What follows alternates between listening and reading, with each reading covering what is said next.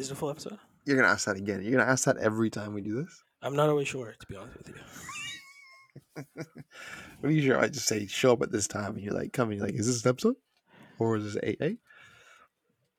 We do a lot of things a lot of times, but this is its own thing because it's Hoxpox Docs, right? Like this is technically an Aventus. Yeah, in a way, yeah. The biggest event is ever. Back at it again, like we never left. Coke and Dank, Dank and Coke, we are the Lethal Weapons. Hey, Dank. Hey, Coke. Why is Cyclops in charge of the X-Men? Oh shit! Why is Cyclops in charge of the X-Men? Because Professor X made him a supervisor.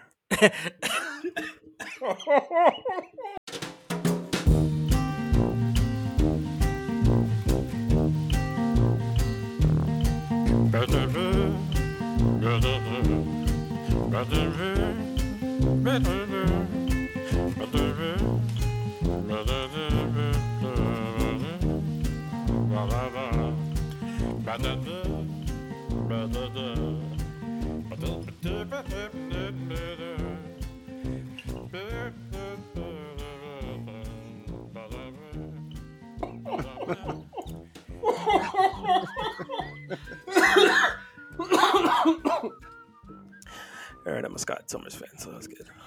Got him. That's good. With your boy, too. That's deep. I got to cover my mouth. I broke a gasket. With your boy who actually isn't in it this much. No, his seeds have been sown. When he's in it, he's in it. It's good. He's just not. What were you saying on text? We were talking about this on text. And you're like, this is kind of like the B team. Yeah, chapter. we got the way that it's split. Reign of X1. It seems to be like all their air players and kind of franchises, the starting lineup, and then this Reign of X2 B.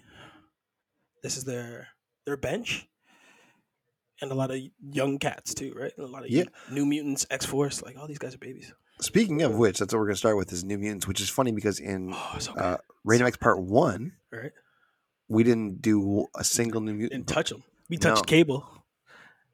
We touched Cable. Yeah, we touched Cable. Touched some Cables.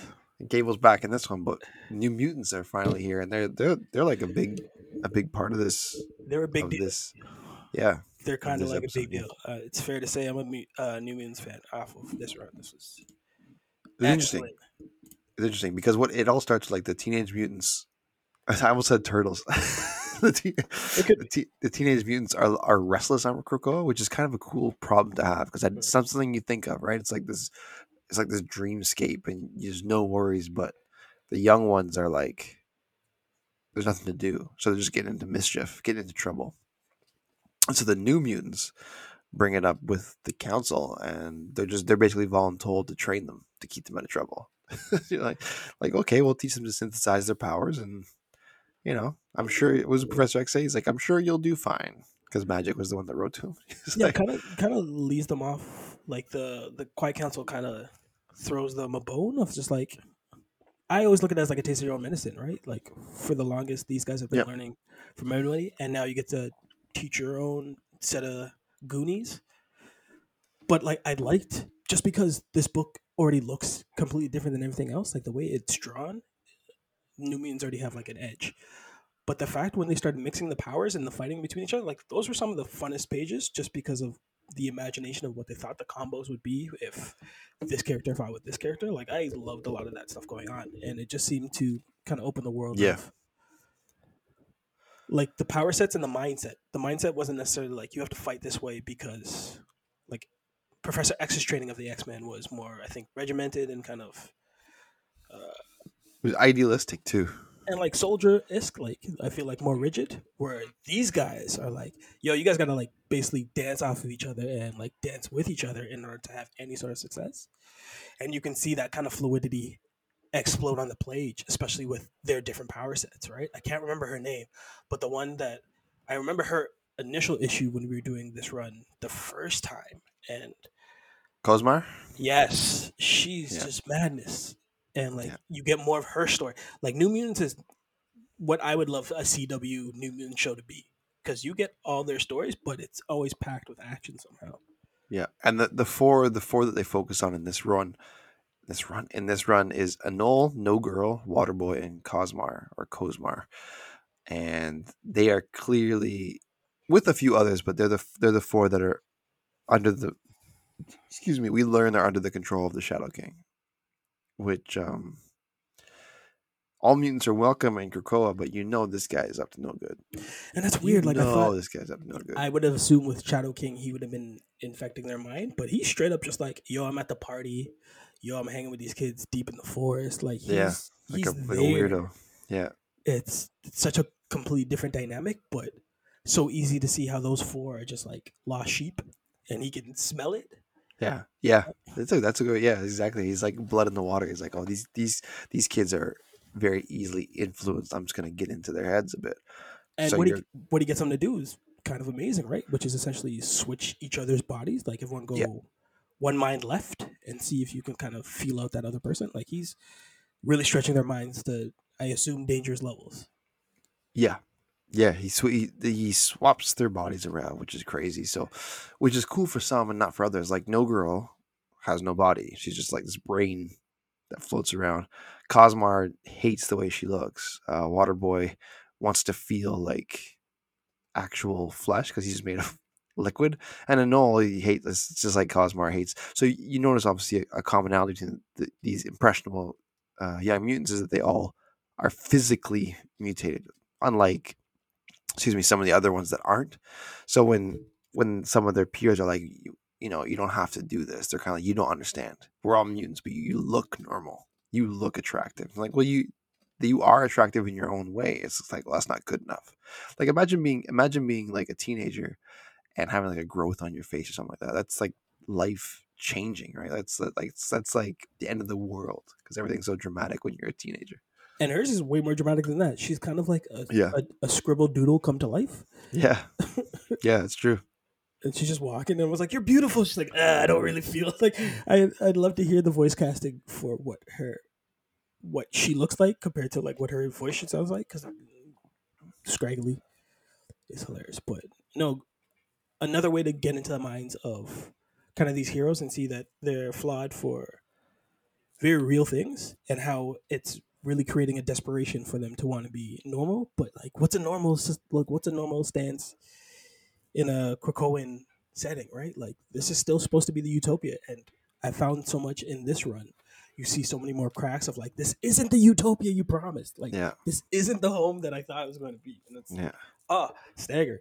Yeah, we get a lot in this run too, because there's so many things I want to touch on, but I don't want to like alter our course because there is things like the whole body swap game with Shadow King comes out of Cosmar being turned down for the Crucible. Right. Crucible. Danny Moonstar's like, the Crucible is where, if you don't know by now, it's where we have to explain that. Like, that's so our first time talking about the Crucible. It is our first time talking. Well, we talked about it when we covered it the first time. I don't know if we went into detail. It's kind of because it was so long ago that we recorded that. But any mutant that lost their powers during M Day can fight in the Crucible, basically die an honorable death to be reborn with their original powers. That's the whole point of it.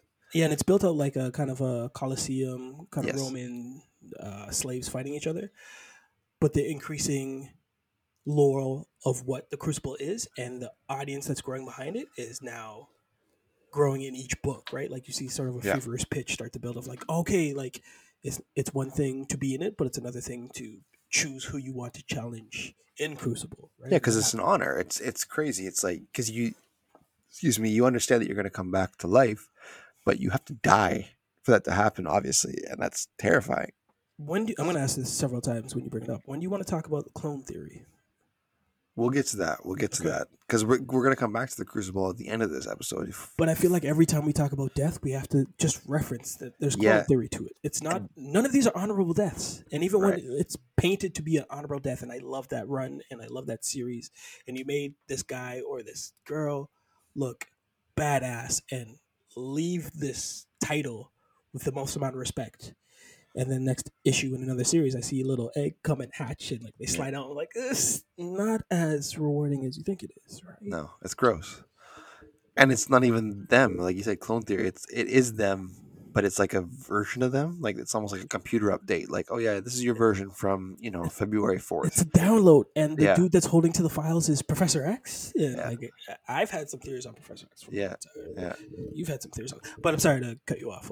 We will talk about Clone Theory, I guess, down the line. Hopefully. And then when we talking about revivals, like so anyways, Danny Moonstar turns her down, and she just goes into like this rage. She's like, I'm not even good enough to do this, because she's basically hoping that she'll die and come back in a normal body, right? That's a gamble too. There's no there's no guarantee. Of that, yeah. But anyways, that's what starts the whole thing with the Shadow King. And then, the note on Crucible. There's even a pecking order of when you get to sacrifice yourself. I was just getting to that, yeah. Oh, by all means, please. Yeah, no, the queue, right? Yeah. There's a queue, and like we learn that there's levels to this shit. And then you learn that like, bro, this is just like the government, because they're holding the cards. Like we learned that Maddie Pryor and Evan Sabur are not like Kid Apocalypse and Jean Grey's, or Maddie Pryor, right? Jean Grey's clone. They can't come back because, like you said, they're clones, right? So it's like, no, you can't. You can't come back. Tyr, who's Wolfbane's son, right? Because he was born he's born from Wolfbane and an Asgardian. They're like, yeah, he's not in the queue. And she's like, what do you mean? It's like, my son can't even come back. So she goes into a depression. Yes. Right? Yeah. And like Cerebro's still making backups of him. So they're like, wait, that means he's still alive. And then what about, it's not Karma, it's who's the one that rose with Karma? Who has a twin Tran? Yeah. No, it's Karma. Is it Karma? Yeah. Karma Mars. Okay. And I was just gonna say, to the Tran and the Karma thing, that's another combination of like, these are backstories we're just getting essentially today for all these new mutants. So like, we have loosely like different versions or like different characters that are in the squad. But then you hear like, these are like real stories of just like, I want connections that you said I can have back in my life, right? Like just honorable things of like, it's always family. But because like, you have to send a letter, or like you have to know somebody, or like you have to make sure like this person has to come through before this person, like that was just a whole dynamic I wasn't expecting in this gray area that we're still exploring, whether or not you want them back, right? Like it's crazy. I thought that was a amazing writing note to make sure that there was bureaucracy on bringing back people to life. Yeah, and because that's a whole thread, and then there's other things that happen, there's the Crucible thing, and like the pecking order, like you said, the queue of who can come back to life and who can, some aren't allowed. So it's like, wait, this isn't what we really thought. Then you guys are still, blocking all this. Then there's also, they bring up Blindfold too, and there's during Rosenberg's run, which is pre-Krakoa, Blindfold has a whole bunch of premonitions about Krakoa, which is dope. I didn't even know about it. So I'll send you a link from Reddit a little later. I'm gonna send it. You want me to send it now, or doesn't matter? Do you want me to read it now? No. It's just a bunch of screenshots from before Krakoa started. Rosenberg was the last writer, and apparently Hickman was actually helping him with that run, just kind of giving him things of what's happening. So then Blindfold was able to have premonitions in that run of Krakoa. Nice. And like how it's not what they all crack it up. Like it's not the be all end all. Like it's something fucked up about it. And she's still not back, right? So we'll come back to her. We're talking about the body swap kids, and they start doing things. They start swapping their consciousness with flowers and like plants, and then they want to get into. They start bringing up Prodigy's body farm, and I'm like, yeah, they're like looking for husks. Yeah, it's amazing. But do you look at them weird, or do you just understand that there's a new level of morality, right? Like I understand.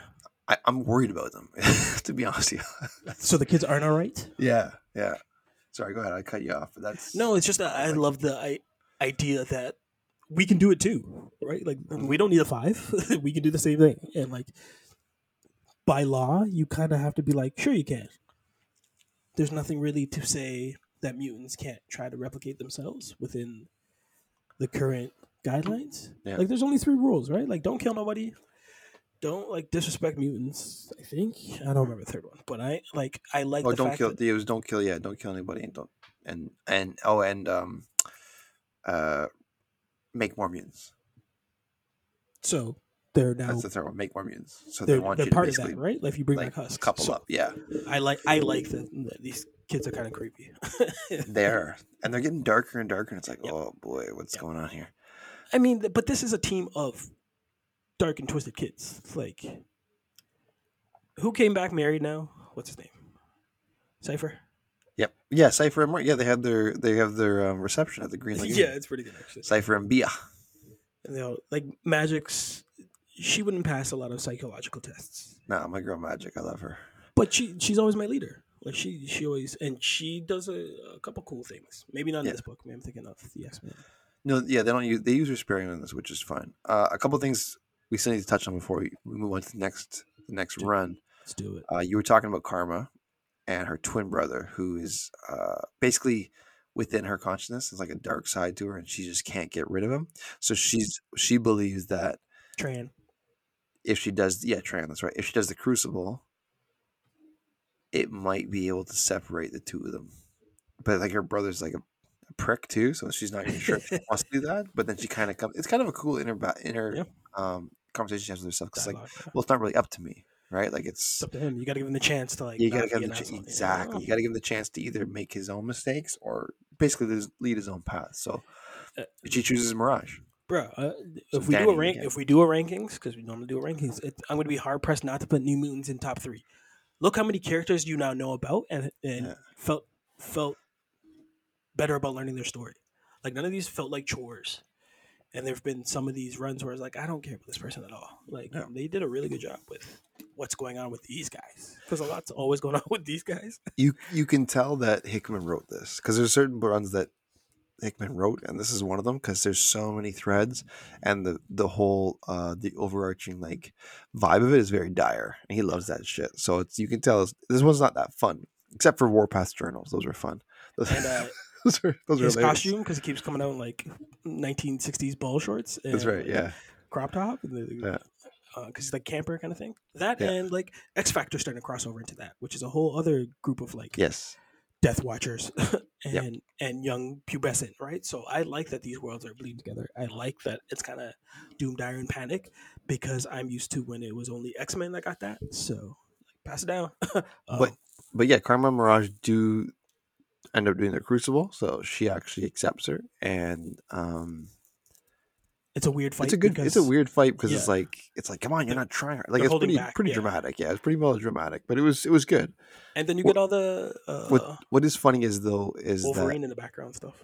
Yes, yeah, and Mirage does end up killing her, so Karma loses just like she wanted.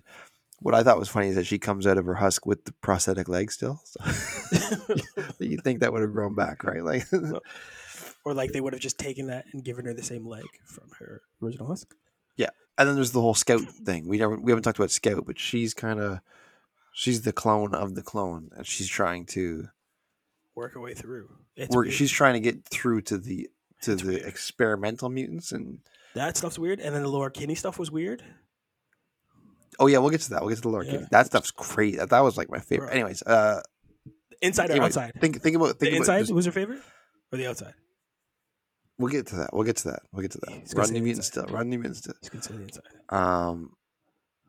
But yeah, Scout tries to get the young mutants to kind of see that they're going crazy with this Shadow King nonsense. But Wolfsbane of all people, who I guess Shadow King got to when she was feeling depressed, she like takes him to him. She's like, oh, by the way, it was weird. It creeped me out. Like he took her to, like under the bridge. She took her under the bridge. It's like, oh, here's the Shadow King. By the way, she's got some problems with what you're doing. So why don't you talk to each other by yourselves? I'm leaving. It's like, what? This is okay. Strange order of operations. Weird. One last thing. They found a way to get Jamie in here, which I thought was hilarious. Just a bit. Anytime they're playing with realities or minds, I respect the fact that you got to get Jamie in. Anytime you're playing with blood or DNA, you got to get Sinister in. So it was weird though. It was like they kind of just shoehorned him in. They did. So it's like, okay, so they're planting that seed for something else, because they create. I think they created a new mutant for this, which is Jersey Devil, and a bunch of. I don't think he's from anywhere else. I could be wrong though, but. A bunch of young mutants were playing Truth or Dare, and this one mutant, Jersey Devil, gets because he looks like a devil. He gets dared to go through the portal to Otherworld, And so he does, and the first person he comes across is Jamie, who's like gives him like a mode of transportation. so when Carmen that was cool, but and they yeah. kind of cover the tracks. They gave a line of dialogue of like, we have to keep watching the kids of Kroa because they keep sleeping off to Outer World, and if you die there, you can't come back, right? So they've already put a boundary on it, which now makes it more enticing for like these. You're in Utopia, and still it's not good enough. Let's go to the place where you can't go. And the best sort of figurehead of that is Jamie. So I'm excited if that does lead to something. It's funny. It was almost like just a bonding moment between Karma and Mirage before they did the Crucible. But this young mutant just decides to stay in Otherworld. He's like, I'm living my best life here. I'm good here. It's like, okay, well, yeah, it's your decision. Yeah, peace out. I thought it was a weird little turn, but something's gonna happen there. Unless they forget about him, which is also hilarious. They could just forget him. Moving on to Cable. Actually, so the Cable run ends here. It's nice with 12. I liked it. You didn't like it. We came to that conclusion. No. Do you like how I didn't like it? No, that I liked the run and you didn't like the run. Oh, that you liked and I didn't like. Yes. Because I remember initially hating Cable when we first started reading him. Yeah, I don't. Yeah, it's weird because. And now to see kind of where he's ended up, I've definitely enjoyed it. And the dynamic between the Summers, that's really kind of that family stuff. Yeah, I was gonna say that's probably why you like it. This is definitely a Summers book. Yep. So Cable can't seem to rest until he finds those babies that Strife has taken. Those 5. Took 10, babies. Saved 5. So 5 still out there. He goes on stealing babies. Yeah, they're just baby snatching. He goes on a hunt for him, but can't seem to track him, and even with help. So, because of the idea to break Krakoa rules and try to resurrect his old man Cable. The moment old Cable's back, I remembered how much I missed him. To be honest, yeah, because he's grumpy, curmudgeon, and like kind of a know-it-all. Yeah, and I was like, man, I really don't like Kid Cable. Like comparatively speaking, I don't mind him. Like I like that he's getting his bumps now, and like he's growing his bravado and he's growing his strength. I mean, he's still like a team player, right? He doesn't think he can do it all by himself. Yeah, and he just summons. He brings back his old Cable, and it's like, okay, I'll take you to him. And they find and they get the band back together. All things considered, him and Magic are the best thing coming out of X of Swords. So, and he held like his sword became like a plot device. Yep. Like he's still. What is it? Gryffindor sword? Whatever it's called. Yeah. I don't remember the name of the swords. That was a long time ago. Episode 50. This is episode 84.1. Ninja Turtles. That's right. Good call.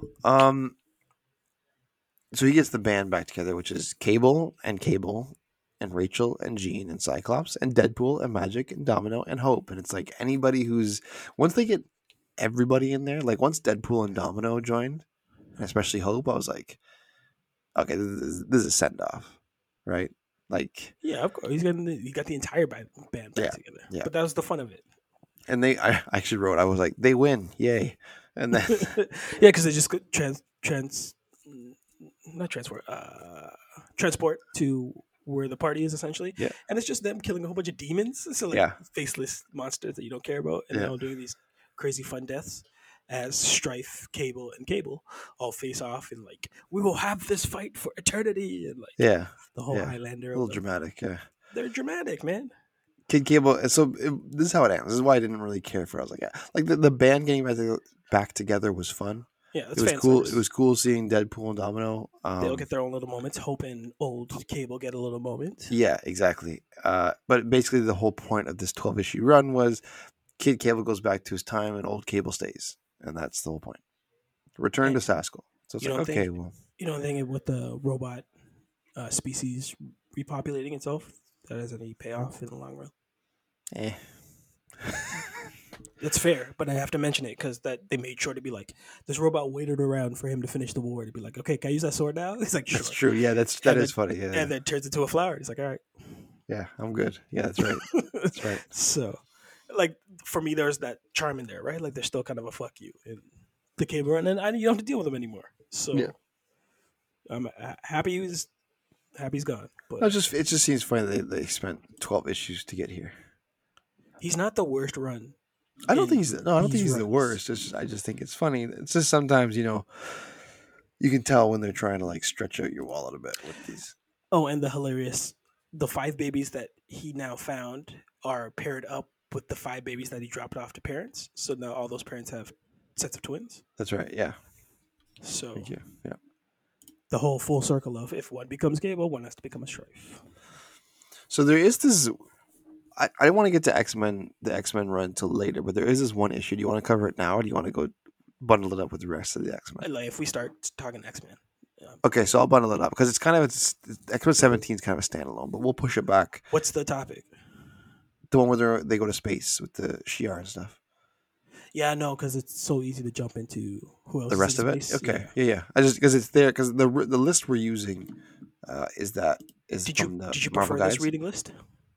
Yeah, this one flowed a little better. Even though we removed certain titles from it. Yeah, well, I compressed a couple of them I just compressed, and then another one I removed. Yeah, you're right. Yeah, or we removed. Yeah. So you do enjoy this list, or you don't enjoy this list? I think the thing is, I took longer to read this one, so it feels in my head like it flowed better. But I think you're right. I think because we actually tweaked this one. The first one that we got from Marvel Guides is the website, right. MarvelGuides.com. The first one, it was like I read it all within like a couple days, and so it felt a little messier. I guess I don't know why. This one, yeah. Anyways, so they have all these new titles, right? We get Sword in this one. We get Wave X in this one. Yeah, and they're random ones too. It's like Sword number 5, and it's like, okay, well, X-Corp. Now I got to go back and read the rest. Anyways, so we'll skip that. So we'll go to Marauders. Let's do it. Craziness. Oh man, Marauders. Still up there for you? This is good stuff, man. Still enjoying Marauders? Yeah, this is really good stuff. It actually say that for another hour and a half. Well, no, because I was looking at the list. This is really good stuff. It's really, really good stuff. Just keep doing the sound, but because I was looking at the list, I think I was dragging myself, like unconsciously dragging this out because 18 and 19 are one, and then 20 leads. Yeah, it leads right into the Hellfire Gala, but it doesn't matter. We'll talk about them all. And makes Ororo look like a badass. I love her. Oh my gosh, how do you not love her? I love her. Anyways, Emma and the Marauders open a hospital named after Moira in Madripoor, using some mutant touches like Mask and his plastic surgery to make it unique, which is kind of dope. They open this hospital in Madripoor, and the name was an interesting choice. It kind of pissed off a couple people, and which is funny. Emma's great in this, eh? Emma's great in this. You got an early appearance of Megs and Professor X in the audience talking about like, this name, eh? So like they're getting a little touched up. Yeah. I definitely appreciated the fact that like all the Morlocks are like just they get jobs and they're kind of surface level. Yeah, like Mask. Yeah. Like that's all dope. That's so cool. He's doing like plastic surgery on people with deformations and stuff. Like and gets the little like nudge too because he's as confident with his first patient, but he needs what's the girl, the eye patch and the staff? Yeah, Callisto to like be like, bro, you got this. Yeah. No man, the confidence is there. So it's kind of cool, man. I liked it. It was like a little uplifting in a weird sideways way. There's nothing weird and uplifting about giving people jobs. I like Bishop's haircut. Bishop's cool. He's too much red. Like all that red. He's very red. What I thought was cool is their new villains now, which are the new Reavers. Yeah. And the story of how the Reavers came about are all like amazing story. They're all defects of first round losses to X-Men who have named them in like different body parts. So they all come back with like the pieces that they're missing, but like weird looking, like they're all alien and enhanced, right? Yeah. Really cool. Really cool. I'm glad you wrote that because I was going to talk about that too. It's really cool. The Verendi reboot them, right? Like, so they actually have like legit vendettas against the mutants because like you did this to me. That's legit. It was legit. Even though Iceman and Bishop find a time to buy a bar, quote unquote. That was dope too. Like they're with hard cash. Yeah, they're getting property in a spot that they like set up. But the running joke is like nobody knows how to run a bar, so they keep potting it off to the next friend. Yeah. And the Verendi use their influence and proof of the Reavers, Krakoan's brawl. Like it's kind of funny. It's interesting because the Verendi they're just a bunch of kids, right? Like what do you think about these guys? Like they're annoying. They're annoying. I can't stand them. Are they good villains? Are they good foes? Like is this story going to pan off, or this is just the little rascals gone wrong? It is a little rascal gone wrong. If they the Reavers are their muscle, right? So it makes sense. They're interesting villains. They're not. Don't lie about it. It's funny. They're on the right path. They're not. Because I was gonna say like I don't like them, but how they have the mutants right now is I almost said the X-Men, but how they have the mutants right now is kind of it's a tough spot because it's like sure, but you're just talking about how they have the strategic edge based on like money and influence, and you could have squeezed that all into one solid person, but you have 5 kids. Oh, so you mean there's 5? That's stupid. Yeah, that's lame. I just mean the villain itself, like, finally is catching up to me because the Marauders, the enjoyment for the Marauders and that team and all of the individual ways that they work and then work together is growing. Even Pyro's goofy tattoo face tattoo face, yeah, that's fading now because it's been on him for so long, which I appreciate that they're doing, like the art style. Like, he's starting to grow. So the fact like you don't have a villain that rises to the occasion of the Marauders is really starting to show and hurts because what they do to Black King, and he's neutered, but like I expect balls to the wall in Hellfire. Like, it seems like he's up to a plan. So like these kids don't really fit. Like, these are new mutants, right? Like, Marauders shouldn't have to deal with these motherfuckers, right? They're not great, but they do have them in a weird spot because they sent these Reavers after them, and then so the mutants have to fight them. And while they're fighting, they just basically take videos and like, look at how destructive the mutants are. So they actually get them banned. Like they get the guard on their side, and the government comes in and like they basically keep the mutants away from Madripoor. But then, of course, momentarily, to get around that, Kate plants a Krakoan gate in the sewers. It's amazing. It's dope. Just get the Morlocks to come through, and like the Morlocks come through. Yeah, the squad too. Like there's 2 like baby Hulks. Brute and Hump. Yeah, Brute and Hump. Bullet. So the ones that come through are Bliss, Mask, who was working in the hospital, Marrow, who we know, like she was actually in the X3 movie. It was a guy, right, throwing a ball. Brute and Hump. Those are the 2 like big Hulk motherfuckers. And they infiltrate Madripoor and beat up the Reavers. Yeah, it's like, well, they're not ours. They're just and they're not humans. So could be a terrible part. They just start pulling off limbs. It's pretty good. And Bishop blows up the Reaver factory. So they end up. That's the end of that chapter. Yeah. And they end up just, that's that. Sailing off to Hellfire. Hey, you want to go to a gala? Let's go to a gala. I do miss his dreads, though. Bishop? I didn't mind him when he was bald when he first got but now he's got the M tattoo, and now he's going the high top fade. Look, it'll get there. He'll get the. I like the dreads. Anyways, top dreads. The 20th issue. The 20th issue it's a cap off to the first 20 issues of this book, and a farewell dinner to one Storm, Aurora Monroe, on the eve of the gala. So this is actually the last issue that I read, or we were supposed to read for this little run, but it doesn't. It's just a send off and then a bridge to the Hellfire Gala. So we can talk about it now. Storm's dope. Which is she's got a knife for everybody. yeah. How many knives does she have? It was a fun team building little book, right? It was an amazing. If you're watching like a TV series of this, it would have been an amazing bottle episode, as everyone has their own little flashback of like, it's my Storm memory, and like Storm owned it, because a lot of them's like, I love it when like it's Bishop and someone else like bartering in the rain of like, hey man, you better like give us what we want, or else like this rain's gonna turn bad. And they're like, we don't do shit.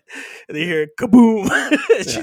she licks off a lightning bolt. They're like, fine, we will pay attention to your orders, right? Like just the level of like goddess, God, and like ground level tier that like Aurora is, like Storm.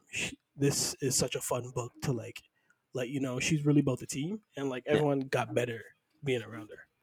One thing we don't know is I don't know where she's going, but she's leaving the Marauders. They didn't really talk. Like I went through, I was like, did I miss something? But they don't say it, right? So isn't she going to X-Men Red?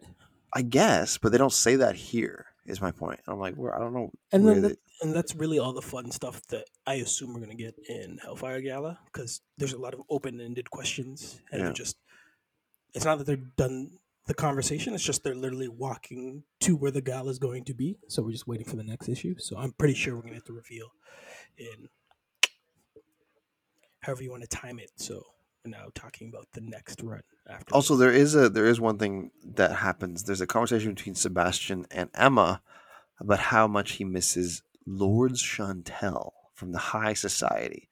And the thing is with her is that she died before Cerebro ever came online. So there's no actual way to back up. So there's no way to resurrect her, which is kind of cool. So there's a weak spot there. A little bit of humanity from Sebastian, who's been kind of a monster this whole run, but ever since he's been put in that wheelchair, yeah, man, he got neutered, and he's now coming around. Yeah. He's rolling into Hellfire. And again, I still think he's got something up his sleeves, especially for, like, I would watch anybody that has ever been in the Hellfire. Yeah. Because this is their gala. So if even it's I got to outdo you with Emma Frost outdoing what Sebastian Stott does, like, I'm still kind of all in because I think it's going to be a fun little side mission. Yep. And so from here, we kind of get into all the B teams we were talking about. There's like some mini series and some offshoots, and it kind of gets a little different here. So we'll jump to sword number 5, which is how much of this do you feel is necessary with this new crop? This, like, I understand why the problem. Not all of it. Most of it is necessary, but the thing with this one, the sword number, it's like the Marvel guys is like, yeah, sword number 5. And I was like, well, I can't just read 5. So I had to go back and read the first 4 as well. Yeah, same. Just to kind of get an idea, even though they weren't necessary, but it's good for character development, right? And sword is just the watchtower in space watching over Krakoa specifically, but any sort of third level or tertiary extraterrestrials that could interfere with space. And they have a whole crew, right? So I wanted to go back and get all that. And then the crew is as follows. It's like the council rep is Magneto. That's run by Abigail Brand. The tech is WizKid. They have something called the Six, which is the teleportation guys. 666. Yeah. Manifold, Gateway, Blink, Vanisher, Lila Cheney, and Amelia Voigt. There's the medical and energy, which is Fabian Cortez. There's diplomacy, which is Frenzy, Armor, and Payback, who's the Skrull. She's not even mutant. Security is Cable, Risk, and Random. And the analysis team is Peeper. Yeah, a lot of people in space. So I'm like, a lot of offshoot guys that they don't usually talk about. Then there's some cool things mixed in, like Fabian Cortez, how he mixes in there. Good lord. Yeah, it's pretty funny. WizKid, it's cool to see. I like Abigail, so I like seeing her in there, and she's boss bitch in this. But the backstory of Sword so far is a team from the first 4 issues. It's a team has been placed up in space to deal with threats from above, but also to look for Mysterium, which has unique properties when it comes to electricity and magic. They fought with in the first issues. They fought with Null, Sunfire, and Gabriel Cortez being 2 who died in that conflict. So they were also caught up in the middle of the Snark War, where those lizard-like aliens fight amongst each other to see who comes out on top. And which is weird because it's it's like one race fights each other, and the galaxy gets beat up in the process, and whoever comes out on top leads that race. But so what happened was the mutants got in the middle of that and helped decide who would win, so that they would owe them. Let's say they're like control freaks, right? Yeah, but again, this felt like all B story, B sideline. Do I need this? Is this an imminent threat that's going to disrupt Krakoa or mutant mankind, or like this is just stuff we do because we need to do stuff? Yeah, it's the stuff we do, but there are some threads where, like, Cortez and Sunfire getting killed. It's funny because I wrote Gabriel Cortez here. I don't know why that is. It's Fabian Cortez. I don't know. And Fabian trying to determine the root of his killing, right? Like, somebody's murdering me. Well, it's why is someone killing me? Well, his death. Gabriel Cortez is like a singer. Where's he from? He's from something. Gabriel Cortez. Where's that? Why did I write that down? That's so weird. Anyways, all that's staying in. Sorry? All that's gonna stay in. I'm not taking it out. I feel like he's a villain from somewhere. I don't know where. But anyways, what was I saying? So the whole thing with him getting killed by Null is he sacrifices himself, and that lands him a meeting with the Quiet Council. Because he wants to know who keeps murdering me. I'm important here. I'm somebody that doesn't need to be murdered. Well, he wants to make murdering humans okay. And he feels like his legacy, his blue bloodness, yes. gives him enough swag to make such a request on such a high level. And they're kind of like, I like how Peeper, because Peeper is joined as a guest on the council as he's kind of pleading his case, and they're like, "Where's your mutant name?" And that one single question kind of unravels his whole backstory. It's like, I don't need one. I am, Fabian Cortez. Now I don't need one. It's like, oh, okay. Well, they're kind of necessary. Why don't you want one? Because I'm above this, and he's basically trying to make his life sound hard, but really his life was really peachy. He was like gifted estates and lots of money and like from his family. So they're kind of like, yeah, that's about what I thought. You're not really one of us. You have mutant powers, but you have a silver spoon in your mouth your whole life. So why don't you shut up? And then the real sting comes of like, we can actually replace you. And yes, the two that are going to take over his role in Sword, Cora or Arakov, not. Yeah, because there was callback to previous issues where they had like one of those interstitial pages, right, where it's like replacements. It's like, and they had some things redacted, right? Mm-hmm.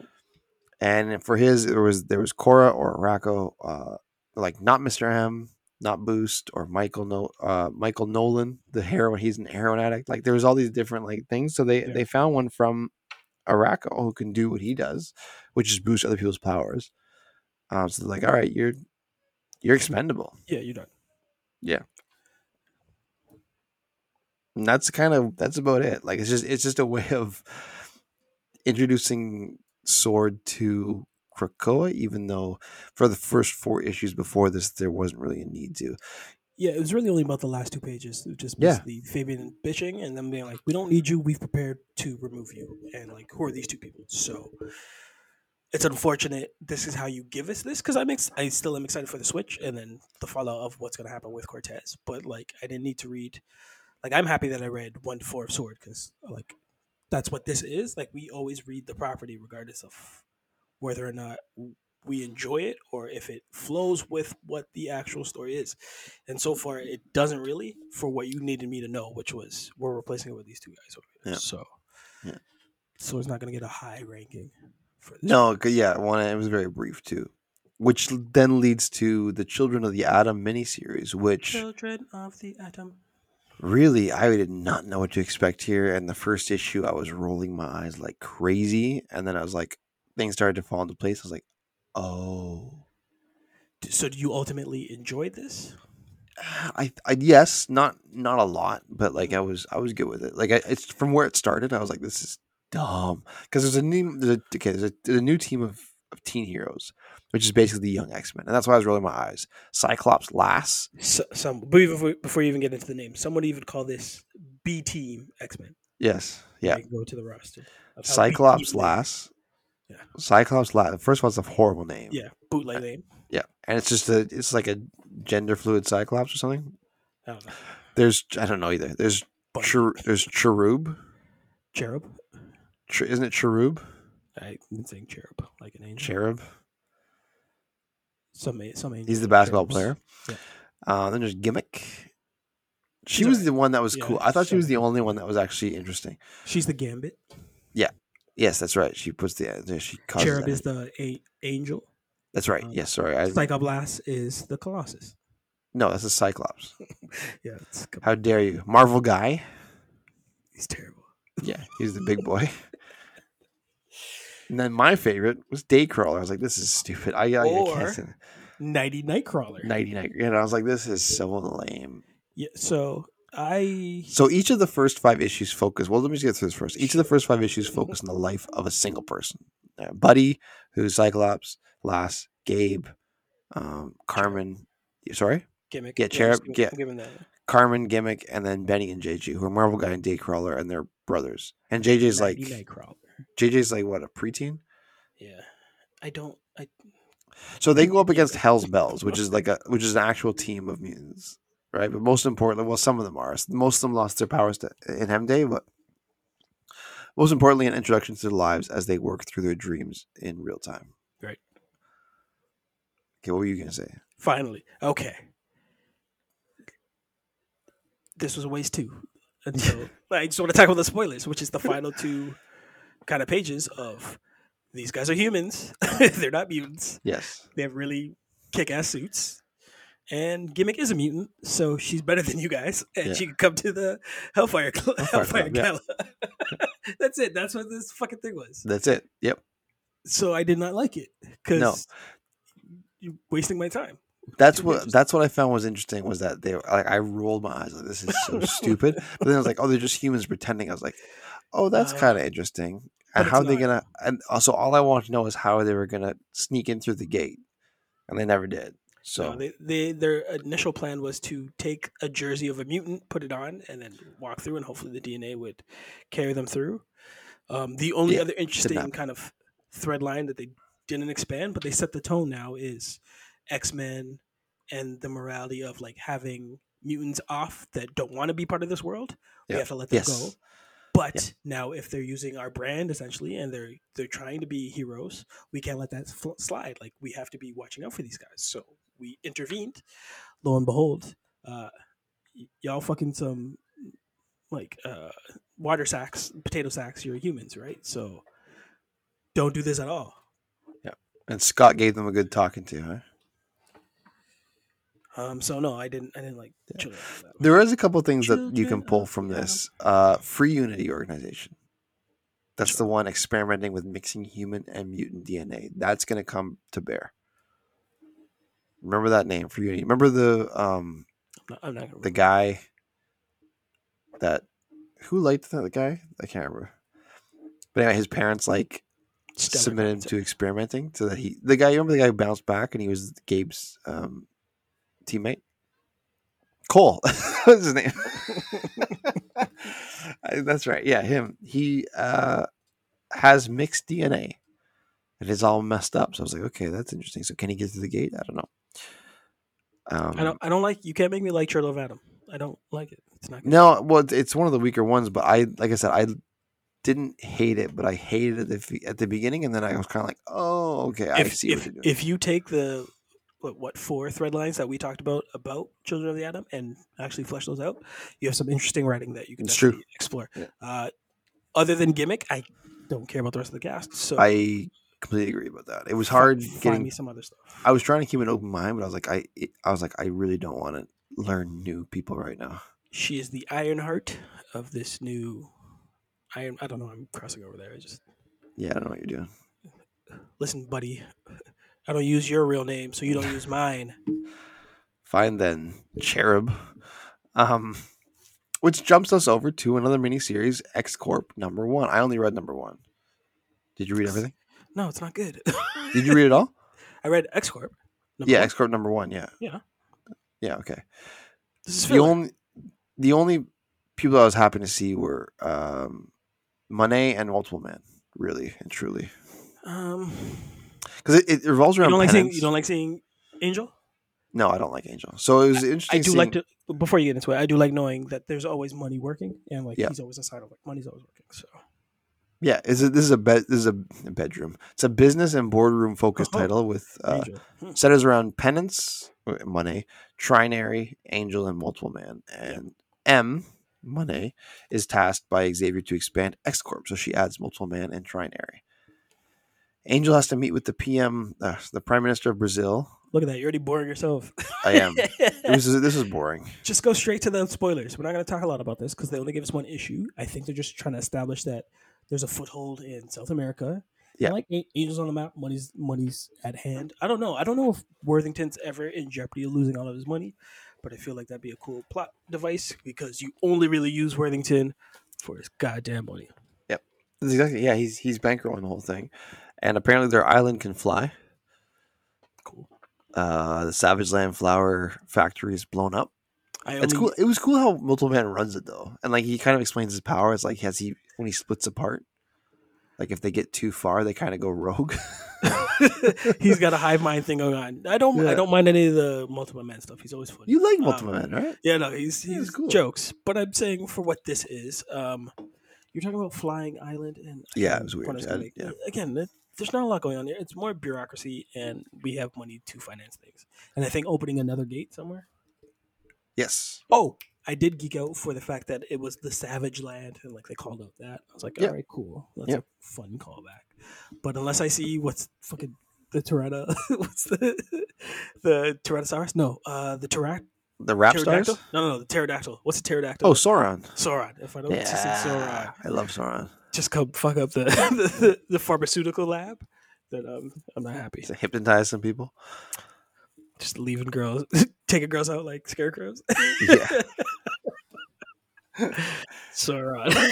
So good. Just a big dinosaur or a small dinosaur. He's a big dinosaur. He was like the he's like the Starscream of X-Men. Like he's just kind of like they was even that good. Always, nobody always survives, right? Starscream at least had a squad and be like, all right, I'm gonna that's true. Wait to opportunist and then like dump my team and go to mine. So it's just like I'm hanging out here where like not everybody has their powers. Yeah. And every so often I go to the village and take a girl. Live my life, and on Thursday go out, hypnotize another girl. Like I'd read 12 issues of Sauron, man. Like I'd laugh every time. He's like, "Yo, go back to that safe." So defenses never change.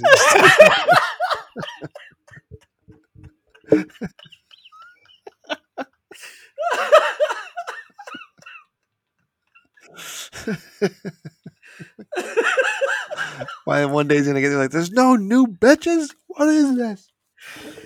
Sauron. Friend of the show. Friend of the show now. Sauron. Oh man.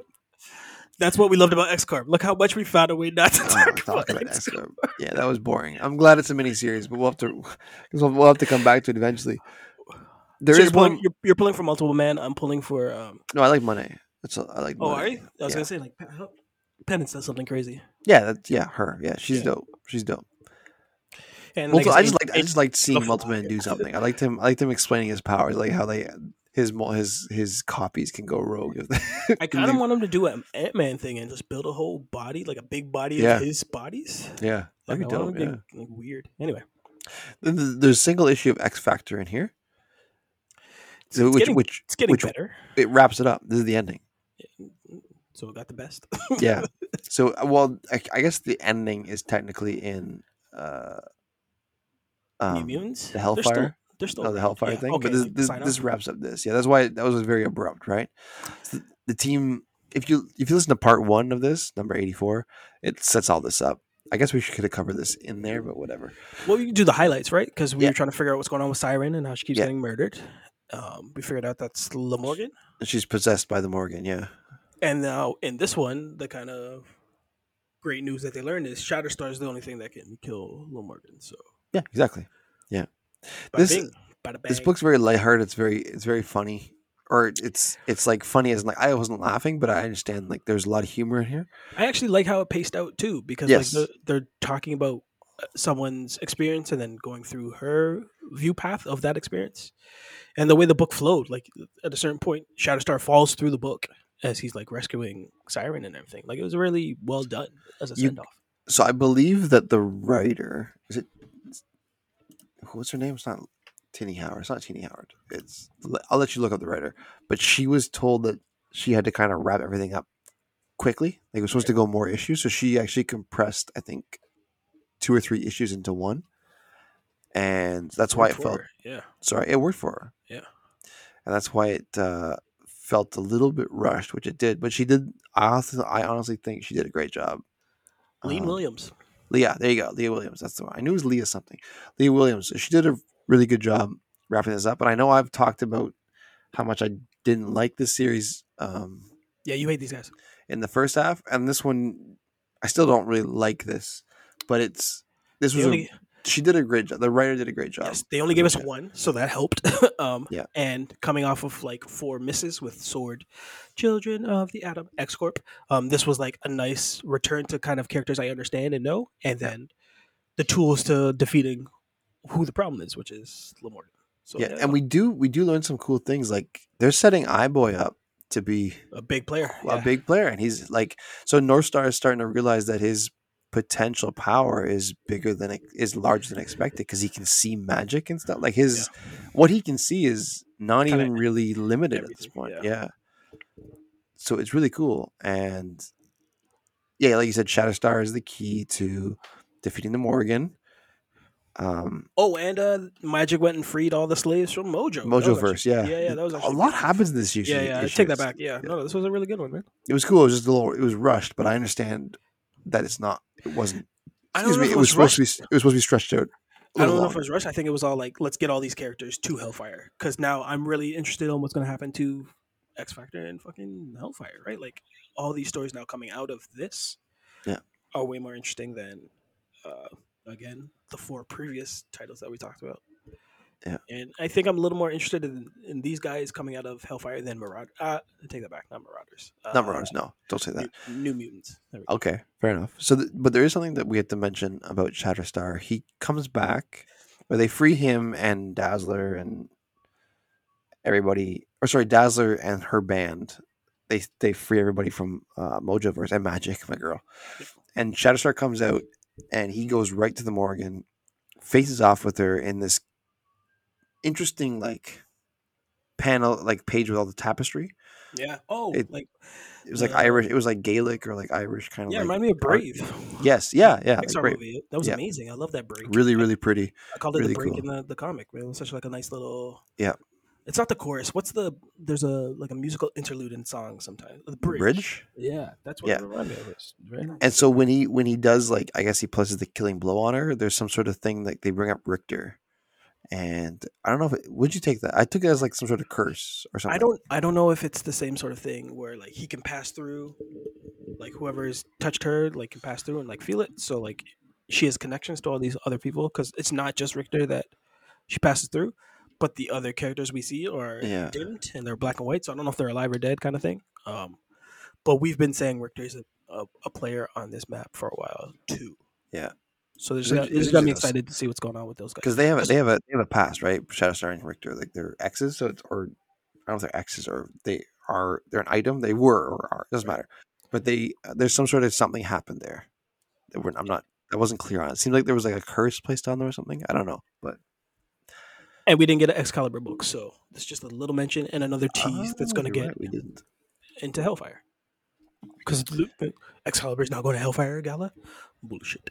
That's right. So we have 2 series to finish off here, because Hellions, like you said, Hellions and Excalibur aren't in this run. Neither was X-Force, actually. And it was Felt. Yeah.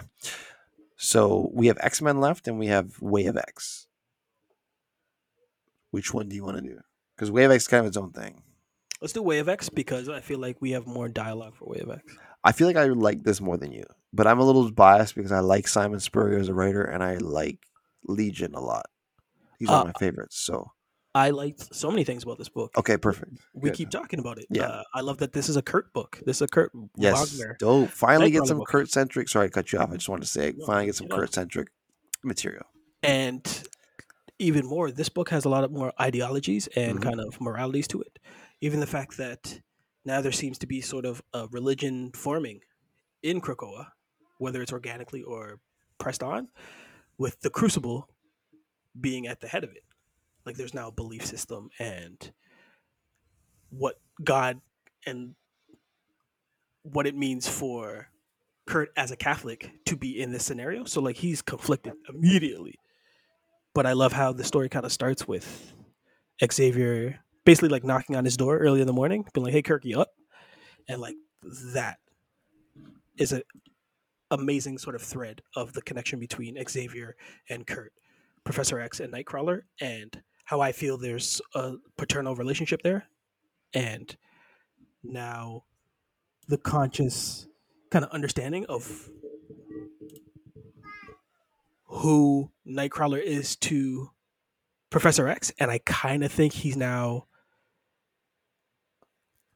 I don't want to say his priest, but the person that he kind of spiritual advisor. Yeah, tries to absolve himself with. Yeah. And I feel like now Professor X is definitely, we're seeing a lot more of his cards. Yeah, because it centers around, like you're saying, Nightcrawler and his whole thoughts on resurrection and his opinion on the Crucible. Yeah.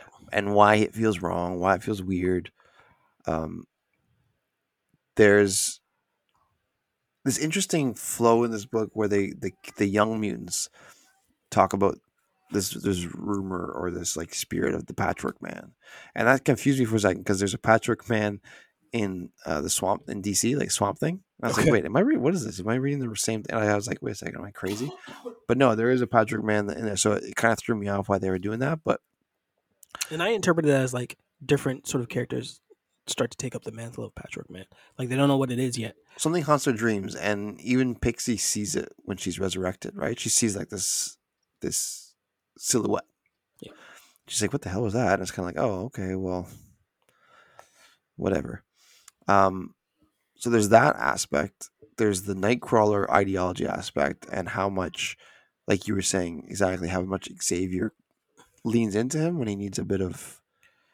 I think it's absolution, soul searching, like, absolution. Yeah, absolution. Good way of saying it. Yeah. I think finally X is conflicted. Like he's turned more militant than he's ever been before, but like now the stitches are starting to show and it's starting to like come undone, and like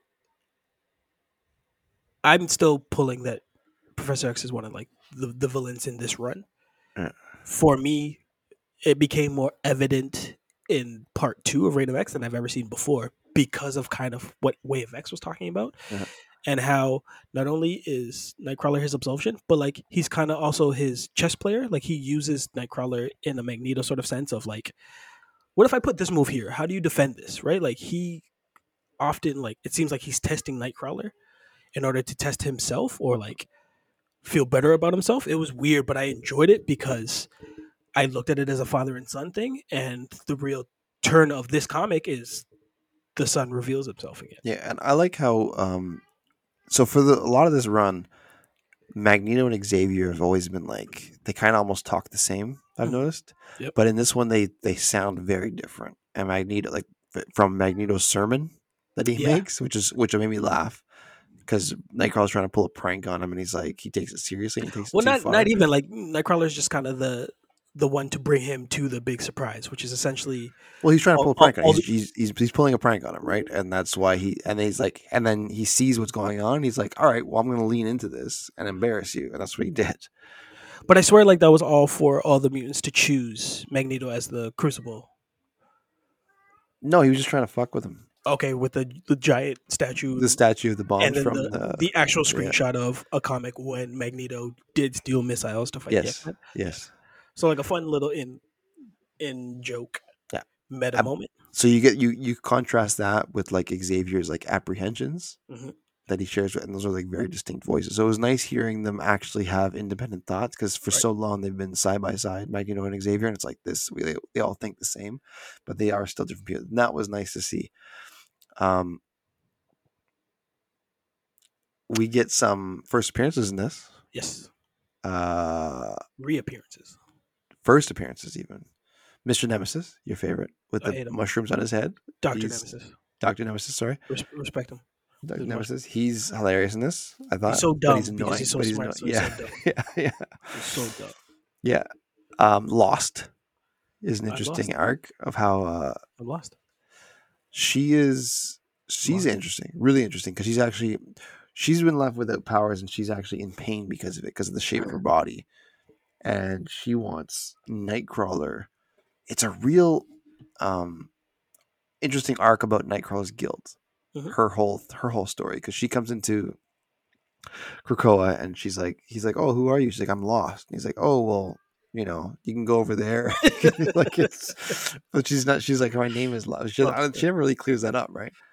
She doesn't say much, so like I can see why Nightcrawler's like, what, like this is fucking my mind. Yeah, it makes perfect sense. And she wants, and then Magneo's like, no, I'm gonna just kill her. Well, that's what I mean. She asks him. That's what I'm trying to get to. She asks him to do the Crucible with her, and he's kind of like, no. Yeah. So then what happens is he comes back around to the Crucible, and she's in there with Magneto, and Magneto's just like dicing her up. That's where you get the sermon. Yeah, and he's that's where you get the Colosseum, and like the crowd now is behind this kind of ceremony and this. And she's like, I wanted it to be you, and I was like, wow, that's heavy. I don't know, that hit me. I was like, whew. And Nightcrawler is just like, the way they write him in this, or the way Simon writes him in this is so cool, because he's like, like, I just wish I'd wasn't so lost on my own head, and I understood what was going on. Like, because she even introduced him, was like, "Oh, I heard you're one of the kind ones," Right. and he's like, "Yeah, well, that's why I'm not going to do the Crucible with you." But then it's like, okay, well, if it's not going to be with you, I'm going to go and find Magneto or somebody else, and then Magneto's just like basically torturing her, and he actually tries to intervene, which I thought was crazy. It's kind of a weird, because by happenstance she is a woman, a weird sort of like losing virginity type of story. Oh, is that how you took it? I didn't take it as that, but yeah, I didn't. But I'm just, as you're describing it out, it's like she wanted someone who she trusted and like she thought was gonna be nice and have like sort of like this sweet sort of ceremony. He spurns her because like he's not ready and he's conflicted. I wanted to talk more about like how he's not actually conflicted. Like Professor X is literally in his brain. Like he can't even have a single thought to himself, and then ends up going like finding the star quarterback, right. Mr. Popular Magneto. And he's like, oh yeah, it's just like, no, this is how I get it done. And like everyone cheers. She's like, I'm lost. I was like, it's not what I got when I read it, but as you kind of put it out there, I feel like there's parallels to. She wanted someone for her first to be very special, and it was not the way that she thought it was going to go. Interesting, but that's a hot dark. Take. That's a dark analogy, but it works. So yeah, she ends up coming back with her powers and makes everybody sick, which is funny because she can like float, but it throws off everybody else's equilibrium. So the only person that doesn't like throw up around her is Nightcrawler because he's so well balanced. That was kind of funny. But we get that nugget based on learning now that the new clones are now getting fitted with equilibrium in their ears. Like they're getting upgrades. Yeah. In their husks and like. Right. Can we talk about clones now? Well, just a second, because we do have to. I said there was a few first appearances, and the third first appearance is my coat's coming off. Is my coat's coming off. You can see me. That's right. I'm hot. Is one of my top 5. We got Legion. David Haller's in this, and I was like, yes, and especially written by Simon Spurrier. If you have not read any of X-Men Legacy from 2013, that book is amazing. I don't know why he didn't lead with Legion, because he gets to form the best triangles of the book. Because I wanted to get rid of those two. I wanted to get those two out of the way so that we could talk about Legion, because he's actually. But you still have another to the story. You still have another mutant to reveal. Yeah, he's at the end. Don't worry about him. All right, let's do some Dave.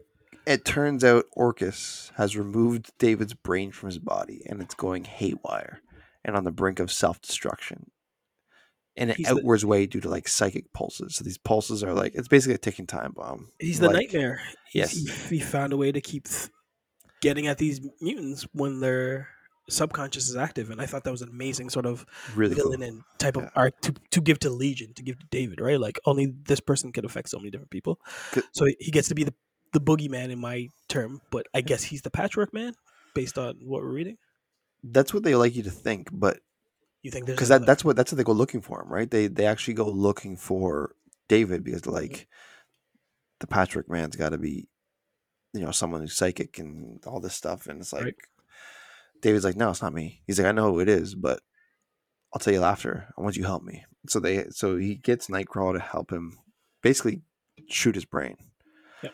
And now they're able to resurrect him because he has all these different powers and personalities in his brain, and usually they're all in order. But because Orchis has effectively removed his brain from his body, his personalities and powers are running amok, and that's why there's all this like psychic pulses going on.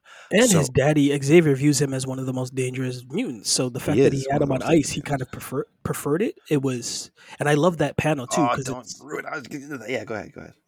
Go. No, I was getting that's what I was getting to. Is like, you take too long to talk, bro. No, because I wanted to give the backstory of why it's so important for him, like why he wanted to die, because his. Like I forget what I was saying now, but anyways, yeah.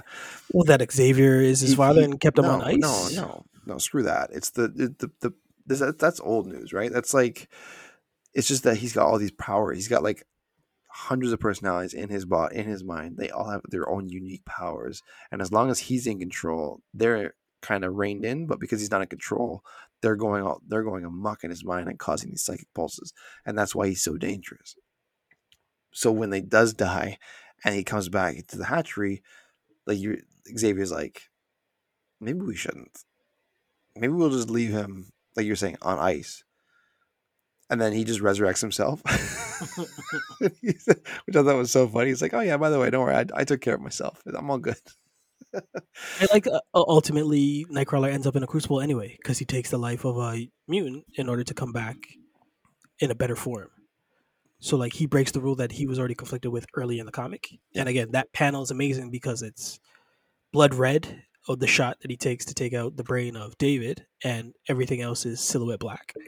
And it's so stark to what everything Nightcrawler had been doing this issue, which is just conflicted with what X has been saying, what Lost has been saying, what I think, what I believe, what Magneto's been saying. But like, I got to bring back David. And David sees that and like, bro, you're the only one I can trust. Yeah. And from here on out, me and you are a team. And I was like, how do you not love this book? This book already had me questioning different people at different stages. Because I love that triangle of my two sons, Kurt and David, and X being the father. Because they're both coming at it from different ways. And their power sets, while vastly different, lend to why they're maybe the best team. Like, name a better combo right now than Legion. Never seen this team up before. And then you were talking about the last mutant. He comes at the end. He actually comes out and just says it, David, the Patchwork Man is Onslaught. And it's like, yeah. Oh, shit. Those who don't know, Onslaught is a merge of Magneto and Xavier's like evilness. Maybe the best villain entity, right? Like, because it's basically the kid of Magneto and Professor X. Yeah. But I remember that initial run, man. That comic was nuts. Like they had to rip open his armor and like punch him to death. It's so good. So Onslaught found his way to Krakoa, and that's like, whew, and that's what you find out right before the Hellfire Gala starts. And David and Zorn and like who's the two psychics that Professor X runs to like keep watch over David? It's like Zorn and then it's Darwin maybe. Darwin's in the vault. He gets two other like highly psychic people to watch over David while David's doing his thing, and you learn that like while David figured out Onslaught is like he's actually actively trying to figure out how we can defeat Onslaught. So like he's already proving his way. That happened. I didn't read those. I only read the first two issues, so I think you read ahead because I don't remember him putting anybody on. You don't remember Zorn? Okay. No, he wasn't in this from what I read. I only read two issues. This is Zorn. A miniseries too, right? I think it's 5 issues. Zorn's coming. Yeah. I only read the first two. So it ends with David going, Patchwork Man is actually Onslaught. And I was like, oh, okay then. And that's all I read. So there is more to this. And if you read that, that's awesome. But that's all that I read. So I don't know. X-Men. I know that David calls out the fact that Blindfold and other seers aren't being resurrected. And he has just like Mystique has a connection to these people. He's got a real tight connection to Blindfold, just like Mystique has one to Destiny, right? Who's Moira McTaggart's connection? Because she's not dead. She's like in a hole too, right? Yeah, she's just chilling. But does she have like someone that's Proteus? Okay. But they haven't really mentioned that at all. Proteus, I imagine. Hellfire maybe Banshee. Hellfire Gala. Which brings us to X-Men 17 to 20. Now 17, like we said, was kind of standalone. We'll just throw it. It's not much happens. It's just like they're in space with new suits, and Xandra has disappeared. And to not cause unrest in the nation, the Shi'ar asked the X-Men to find her discreetly. I think I didn't want to bring it up because this X-Men run bookend space shit. So like, nah.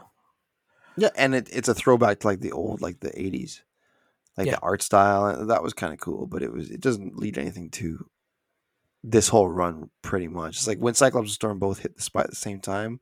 Was that me or you? That was kind of funny. Like I enjoyed that. Where they're both like in the field and you can't tell which one's leading. Yeah, they're both kind of leading. Yeah, I like that trade-off. Yeah, and so it turns out that Xandra was kidnapped by some Stygian named and they just zap him, rescue Xandra, and everybody's happy. So it's a throwback. It's a filler issue. It's a throwback. It's kind of cool. Let me know when you get to classic X-Men because that team was all timer too, man. Yes, that's what I mean. It's a throwback issue. It was fun, but it meant nothing. Not that one. The one we're talking about now. We're finally back to the vault. Bang. That's where we get. And it's like, when was the last time we saw these? This is a long time ago. We didn't cover them in the first part of Reign, so it was somewhere before X of Swords, right? Or Ten of Swords. And that's just been a crazy sort of like thing that's ongoing and happening. It's like, there's just this like weird vault that has its own pocket universe in it, essentially.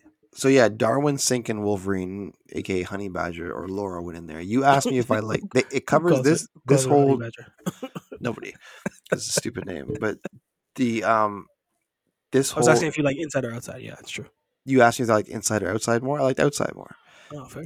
Inside was interesting, but I liked the aftermath of it all because of how heartbreaking it is. Like I was like inside, but like without the inside, you don't appreciate how crazy it gets outside. Correct, but I like the outside more. But exactly. You kind of have to get. But inside was such an amazing story. Yes, and like isolated. Like that's why I kind of wish there was no reincarnation. Yeah, like if there was just like that's it. I was like, oh man, like that's a collector's rug. Yeah.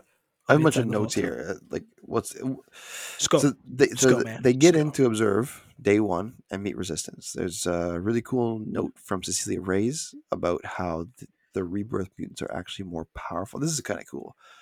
More powerful than the originals due to mixing an experienced mind with new bodies. So the whole thing in one of those interstitial kind of pages, Cecilia Reyes is talking about how the rebirth mutants, because they're a new mind, an experienced mind mixing with a new body, it somehow ups their power levels, and it in some instances gives them new abilities. Where like Sink, for example, he can absorb not only mutant powers now, but other powers too. And so while he's in the vault, even though these are the children of the vault, they're not technically mutants. They're like super advanced mutants. He can still absorb their powers. Right. And just want to say X-Men 19 was like a goddamn masterpiece. Like that issue, that's not 18, but 19 was just amazing because so much happens in one issue. And you were talking about it covers the inside. Yes. While the outside I liked it more because it was the aftermath. You cannot, like you said perfectly, you cannot have that without the inside first. And man, it's like I wish they had fleshed this out longer, but it's amazing how much he covers in one issue. I don't think you can. I think you have to. It has to be kind of contained because that's the craziness of the vault. Like there's so much. Like there's so much information. There's so much things happening. Like the universe are being built and destroyed and everything. So like it's so overwhelming was the word I was trying to use. That to follow like the characters that go in, like you gotta be whatever you could pick up, amazing. But like you're never gonna get everything unless you stay that amount of time. And and those are lifetimes, right? And I said I wrote some notes, so I'll go through them now. The bullet points now. This chronicles Darwin, Sink, and Laura's time in the vault, where they spend a few weeks real time, but 200 years or more in actual time for them, which is nuts. But anyways, they adapt and learn how to survive in the hostile environment, pretending to be dead. They learn about the children's cycles and power sets. Laura and Everett, Sink, fall in love. Laura and Darwin are captured. They learn they have 3 generations of children before invading Earth, but then realize they can create a 4th generation with Darwin's DNA. Sink spends a week outside of the underground temporal bubble, which is cool because he digs underground, and it takes him. Did you get that? There's like this. No, I didn't follow that. Okay, so in the vault, there's a temporal bubble that's all the way around it. And he tried to rescue them once and he couldn't do it. So what he did was he actually dug down however many feet until he was outside of that temporal bubble. So his time passed normal. Oh, while that bubble kept going. Yeah, so he was outside for a week. And inside the bubble, 100 years passed. That's awesome. So he eventually gets back in.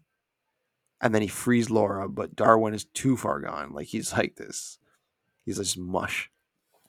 And he escapes the vault too. But he being Sink escapes the vault too. But when they are all resurrected, he's the only one who retains memories. That's a very short summary of what happens there. So basically, he gets out of the vault, and everything that happened is he remembers because he was able to make it out of the vault. So his copy is his mind. Like he contacts Professor X the second he's outside, and even though the children, that's what they call them, right? The children of the vault come out and kill him. His backup is fresh, whereas Laura. And I swear, one of the questions was like, "Is she gonna remember like what just happened?" Right? Like, there's especially I think in this run too. There's been a lot of lead ups to a lot of information gets shared right before a character is going to die, and those that are with that character before they die want to know if those last minutes are going to get recorded in kind of the way the system works. They're not. So I think like Sitch was a little worried if she was going to remember that like lifetime that he had spent with her. And like when they come back to life, she's kind of like, "What are you looking at?" He's like, "Okay, well."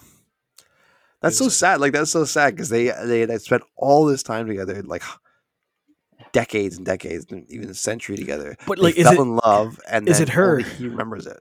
Is it her? It's her.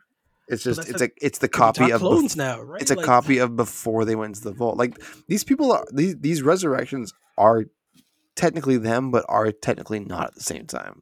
So like you try to find the same sort of connection with someone that's not actually the version that you left with, like that's brutal.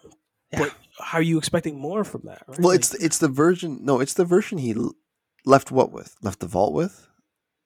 Because she didn't leave the vault, right? She died in the vault. That's the problem. I'm talking about the parameters of like dying and then coming back to life, right? Like it's never.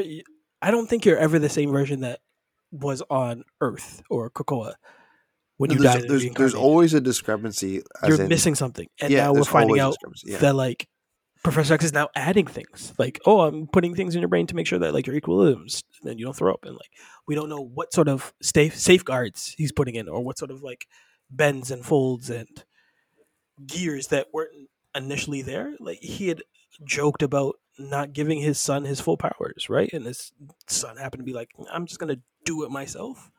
Like the wiggle room is so wide now that there's so many more questions, even on the heels of like one of the best X-Men books I've read in a long time, because I loved their whole adventure in there. I loved how they aged all, I guess, the antagonists, and you show how they evolve, and like how the world is constantly them just. It was like a Running Man, a Blade Runner kind of scenario of just like it's futuristic, and we're always on the hunt, they're always looking for us. So we have to keep upping our ante. Like I loved all that stuff, and inevitably you spend that much time with somebody, you fall in love with them, right? But to come back to this life, and again, it's not a utopia. They found a utopia in a prison because they were with each other. Then they returned to what the utopia is supposed to be, and dude has way more questions than he has answers, and he's got to go to this big brain to be like, "Can I get my girl back?" And it's like, not really. Like, oh. This book is crazy, like crazy. Yeah, it's really, really, really cool. And then it switches, which is even crazier. Because so that's one issue. Yep. Yep. That's which in the vault. And I was like, Jesus Christ! And then they change gears, and they're like, oh, by the way, there's this mission with Mystique going on too. Yeah. Yep. It's like, fuck me. So we haven't been getting any like lip service from in a while. Like, it's great to see what she's doing. So this is her second attempt at eradicating the Orcus Forge, in exchange for obviously Destiny, her wife's resurrection, since Dr. Gregor from the last attempt is back at it. This time, turning her late husband into Nimrod. This like, it's so funny. It's like this. It's never gonna stop. It's almost those things where it's like you can't stop what's gonna happen. It's kind of like, okay, well, we stopped Nimrod we blew up the whole forge, but there's one person but it's always Nimrod. Like he's always and then it's asshole. Going and then she's gonna bring Nimrod back through the remains of her husband. So Dr. Gregor, right? So then Mystique goes to Forge to get a weapon from him, and I love this dynamic, this conversation, because she's like, I need a weapon. He's like, what's it for? I can't tell you. Then I can't build you a weapon. It's like, well, it's for something. I need something to blow it up. He's like, yeah, but you need to tell me what it is, otherwise I could make something for you and then you think it's good. Like, Ford's such a nerd. He's just like, I could make you something, give me the schematics, man. Yeah, but then it won't be the wrong thing if I need. And she's like, fine, it's for this. He's like, oh, okay. Yeah. He makes her a black hole bomb. I don't know why she doesn't know that though. Like Forge is the coolest. It's just like he's building like bodysuits and like different pieces of people. Like he may be the one that's actually finding utopia in Krakoa, because no one's ever told him no. And they're just like, hey, Forge, I need this next thing. And he scratched his head and be like, a challenge and like spends whatever issues just building what they need. Yeah. But like the guy's just like he's like a Lego master. Like just give him the specs, let him do it. He's gonna do it. Like, why are you trying to see? Is like if you're not going to tell me the full picture, I can't make you the weapon you need. I can try, but it's something's gonna go wrong and somebody's gonna get hurt. Like you're just being so funny about it. I was like, this is so entertaining. Give him like dad advice, and she's like, just help me out as a friend. You're like, you're not helping me out as a friend. Like, just tell me what it's for. No just judging. Like, just like fine here. So and I appreciate like how this entire run is like no judge zone, but like everyone is secretly judging. Yes, doesn't matter anyway, because everyone gets distracted by what they were thinking about. Like, okay, I got to go to my little caper with Mr. Sinister. It's like, all right, fine, I can finish doing what I'm doing over here. And so he effectively makes her a black hole bomb, which is amazing, wild. So she gets onto the Orcus Forge, and then this is a heartbreaking thing too, because it's like. You wonder if I'll tell you. We'll talk about what happens, then I kind of what our thoughts are. But she uses it. That was her reveal was funny too, because she disguised herself as one of the engineers or whatever, and was that like an AIM? Yeah, an AIM agent. And as soon as Nimrod comes online, he still has Dr. Gregor's husband's like personality, right? And he's like, "Oh, hi." He's like, "How you doing?" They're talking. And he just turns to her and goes, "That's a mutant." She's like, "Oh shit." So she turns and uses the bomb, and they're able to Nimrod's able to contain it somehow. Some power fluctuation. It's Nimrod. Like, I don't explain it, but he's always there. But his whole thing is like, I can do this, and I can give you time to kind of escape, but I'm gonna die. Yeah. I have a copy of myself that he made to chase. Like, he made a copy of himself that's chasing down Mystique as this happens. And he's like, but my personality, like this for me, is gone. So then that other copy is not going to remember you. It's just going to be a robot. It's just basically going to be a sentinel with no actual conscience. So she's losing her husband all over again. Yeah. So now so it's like, it comes down to this thing where it's kind of like, I wonder if there was more they could have reasoned with him while he still had a personality. That's what you think? Or no, do you think it's possible that, because now they're just extra pissed off. Like, she's extra pissed off, and her husband, or Nimrod, is now just fully Nimrod. No longer her husband with any kind of conscience self, right? He's full RoboCop. He's not, exactly. He's not Murphy. Exactly. Oh, perfect analogy. So it's like, I wonder if they had just fucking left it alone. If they could have just wiggled out of it now, because now it's like, all right, well. I like to believe that because it's funner, but probably not. Probably not, like, Nimrod's one of those, like, I am inevitable. Yes, yeah. And I remember reading him when we first started, because they did that. They did the flash forward, like hundreds of thousands of millions of years, and one of the panels was like, Nimrod's here. I was like, of course he is. This dick. So it's funny that Mystique is at the hands of it, and how she's gonna get out of this. But yeah, no, they all got villains to fight, and she's got a tough one. So. Yeah, and then on top of that, when they resurrect her, she's like, "All right, I did it." Like to Charles and Eric, she's like, "I did it." So what about Irene now? And then they had just got word that Nimrod isn't dead. So they literally look at her and like, "What about her?" Yep. And it ends like that. I was like, "Nah, you guys are fucking assholes!" Like, but it's a deal. Exactly. No, but it's true though. You didn't do the job. It's just how do you do business? Well, you did the job, but you didn't get the results that we asked for, so you're not getting your results. But there's ways of delivering bad news, and there's ways of delivering bad news. Yeah. So the disrespect is large for Quiet Council. Crazy, and that's in 3. So listen, you're talking about ranking these runs that we have here.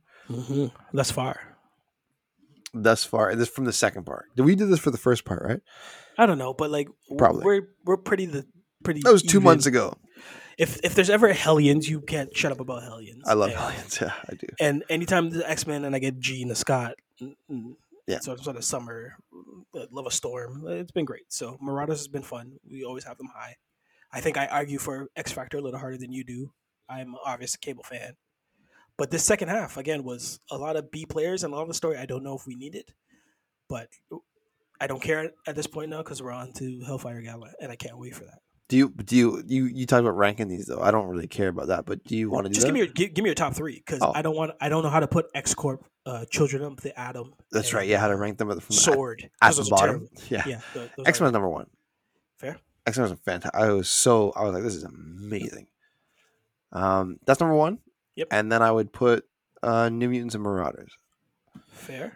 I'm gonna switch up a little. X Men number 1. Mm-hmm. Oh, Way of X. Never mind. Sorry. Damn it. Sorry. I forgot about Way of X. Way of X mine is X Men, New Mutants. I said New Mutants. Sorry. I was talking over you. Sorry. Go ahead. Say it again. Mine are X Men, New Mutants, Way of X. So mine's X Men, Marauders, Way of X. Fair enough. Again, and my reason for no Marauders, the villains don't match the talent at hand. Yeah, but the characters are more interesting, and New Mutants just I don't know.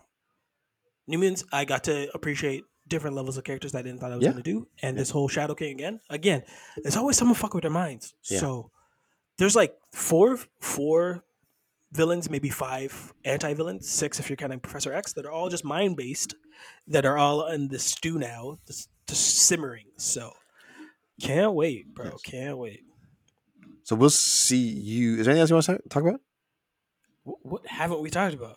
We've covered it all, right? Because can we talk about Sabretooth? Can we talk about Sabretooth? Oh yeah, there was that. We can talk about that. How we took that off. We took that Sabretooth off. They said to talk about Sabretooth 3, and I was like, we read it. You read it. Did you read everything? I read it all. You read it all. So I read the first 3 issues. Like, we don't need to talk about this right now. We can push it back. I thought this was going to be another one of those 2.5-hour episodes because the first half they talk about the pit, and I appreciate they give you what the hell's going on in the pit.